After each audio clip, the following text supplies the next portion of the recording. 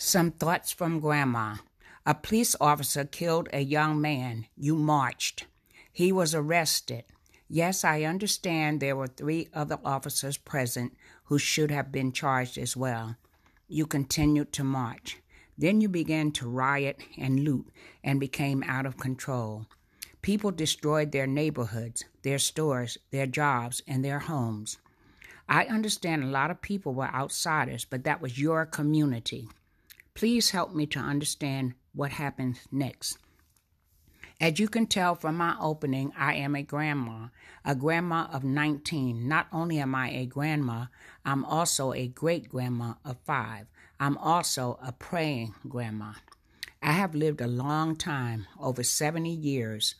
Tears came to my eyes when I saw what was happening here in Atlanta and then in many other cities. I definitely began to pray with expectations that God would answer, and He did. I lived through the riots in Newark, New Jersey in 1967. Google it. It was so sad. After 4 days, it looked as if the city had been bombed. What I want you to know is that we never recovered.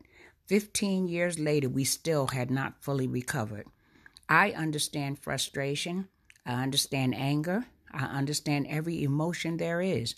What I don't understand is when we go out and destroy what we need to survive. I am so sure that Mr. Floyd's family did not want this to happen. He will always be remembered because of these riots and not because of the injustice that was done to him and his family. I will continue to pray because I know God is going to work this out in due time. No judgment, just my opinion. Hugs and blessings from Grandma.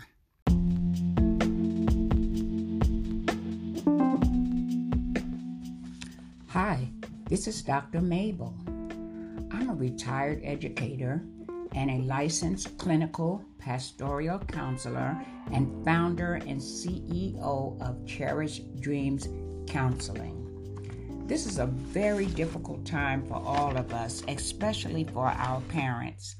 And I'd like to just take a little while to kind of talk to our parents. I know you're struggling. I know this is difficult for you. I know that you've never seen anything like this before. And the children at home every day, all day, and you're trying to figure out what to do with them. Well, there's some things that you're going to have to do in order to keep order in the house, whether you have one child or if you have 5 children.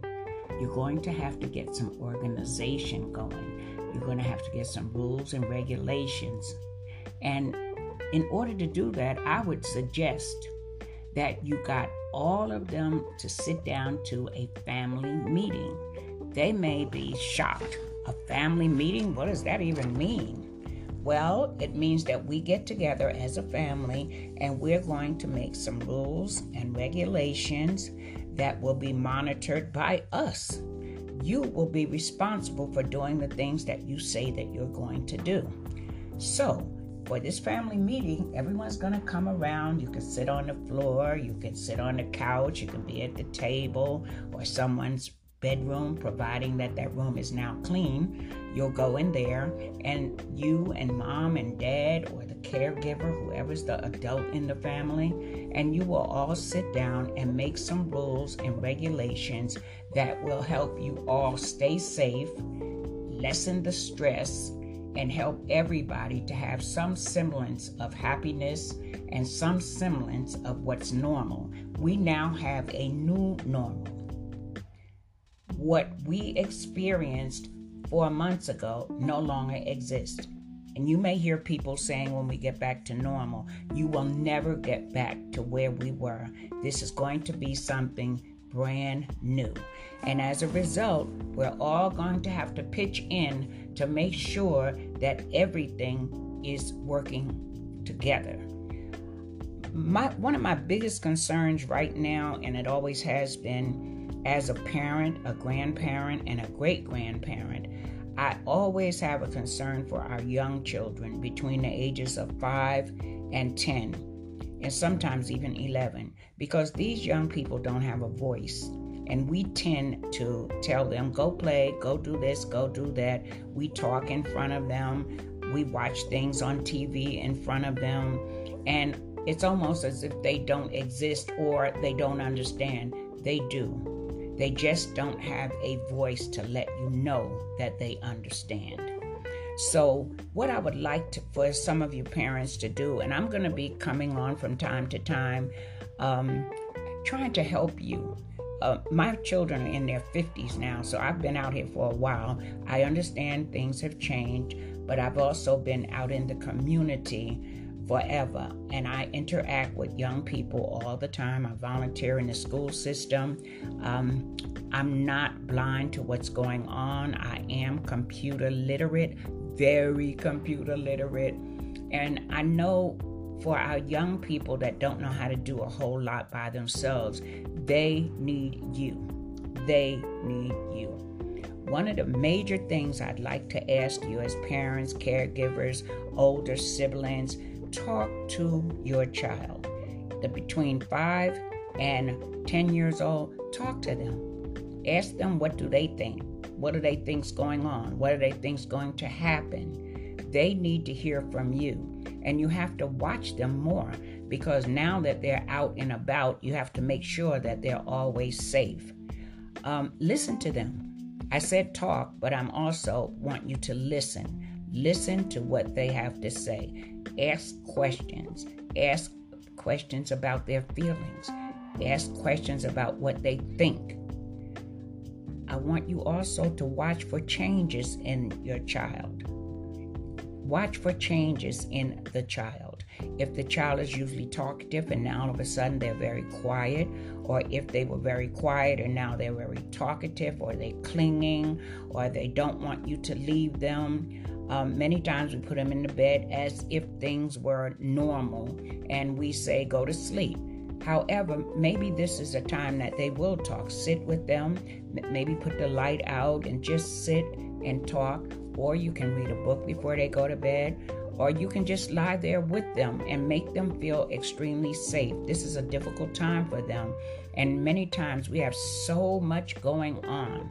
Some of you parents are working from home. Some of you parents have all kinds of things going on, and some of the older siblings are getting restless.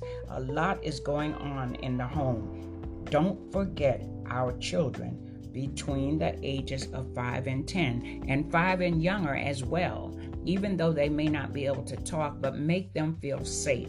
So we're talking about, even though I said ages 5 to 10, I'm saying from birth to 5 and then 5 to 10 and even older. Look at your child and see. You know your child. You know who your child is. You know what they're used to doing. And if they're not doing these things, or if they're sleeping a lot, they might be depressed, they might be frightened. It's a lot going on. I want you to watch for those signs of depression. Young children do get depressed. We don't think that, but we do. They feel hopeless. They feel scared. They don't know what to do. And if mommy and daddy or the caregivers or the older people, if you're talking fearful, if you're talking, I don't know what to do, if you're letting this COVID-19 dictate your whole life, yes, we have to wear masks. You can explain to them why. Yes, no, we can't just go visit like we used to. You can explain to them why. All of this is age appropriate. And with the internet, there's so many things that you can go on the internet. At first you search and then see what's on there for your child. Don't be afraid to reach out. I'm a counselor and I do online counseling, but not necessarily me, but there are many other people out there that do online counseling for adult and for children. Seek them out and see if there's something they can do. We have games and all kinds of activities and things to help a child to be able to verbalize what they're feeling. If you want to do some things, some of the things that you can do is to have them draw. That's a great way of seeing what's going on. Have them to illustrate what they're feeling. You can buy clay. I used to make, I know this is really antiquated, but I used to make Play-Doh with flour and everything for my kids. It's a lot of things that you can do. Put a movie on. I like to watch Andy Griffin at night before I go to bed. But find some comedy, something that they like. And parents, caregivers, older siblings, spend time with them. If you can get some type of a schedule so that people will spend different times with these young people, they really, really need them. Now that they're home a lot more, there's no camp and all the things that they used to do, you can take them to the park. Social distancing, you can take them to the park and you can have them play on the swings and just let them get out a little bit. I know our young people, and that's my heart. That is my biggest heart, is young people, because they can't help themselves. We have to protect them. Be careful of who you have watching your children during this time. It may be that you have to get someone that you're not that familiar with to babysit your child while you go to work. Make sure you know who this person is. Make sure that you talk with your child. I note I didn't say to, I said with. Talk with your child. If you notice something different about your child that you've never noticed before, other than the fact that all of that stuff that the teacher told you and you thought she was mistaken in the past 4 months, you kind of know some of that stuff was true. Come on now, you know it. But I'm not referring to that. I'm saying that if they may be behaving differently, being scared of things that they weren't scared of before, not wanting to be around you, not wanting to be snuggly when they were snuggly. So pay attention to your child. They will tell you how they feel more so with their actions. I'm hoping that as we begin to open up a little more, we begin to come out a little more, that our children will not be in trouble. I'm hoping that some of the things that they're experiencing now, they will be able to live with it. It's going to be a lot of things going on, and I want to say again, if you feel your child, or even for you or your child needs someone to talk to, there are many counselors online willing and ready to talk to you or to your child, and we do it online. So I'm not promoting me, I'm promoting any counselor that counsels with children or adults, that if you need someone to talk to, because we're talking about the children, but parents can be depressed, your finances, relationships that might have seemed really good, you begin to see the little cracks and the little flaws in them as time went on. So that's something that you have to look at too.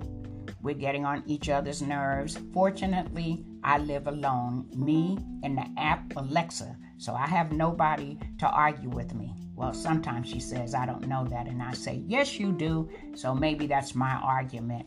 But seriously, if in your relationship you're beginning to see cracks and flaws, you can talk about it, or if you need help, you can reach out. People will counsel you online. I am excited to see that our parents are going to be creative about what they do with the children. This is very different. No one has a perfect answer for it. We can just try to reach out and help each other. This is Dr. Mabel, wishing that you have a wonderful and blessed day.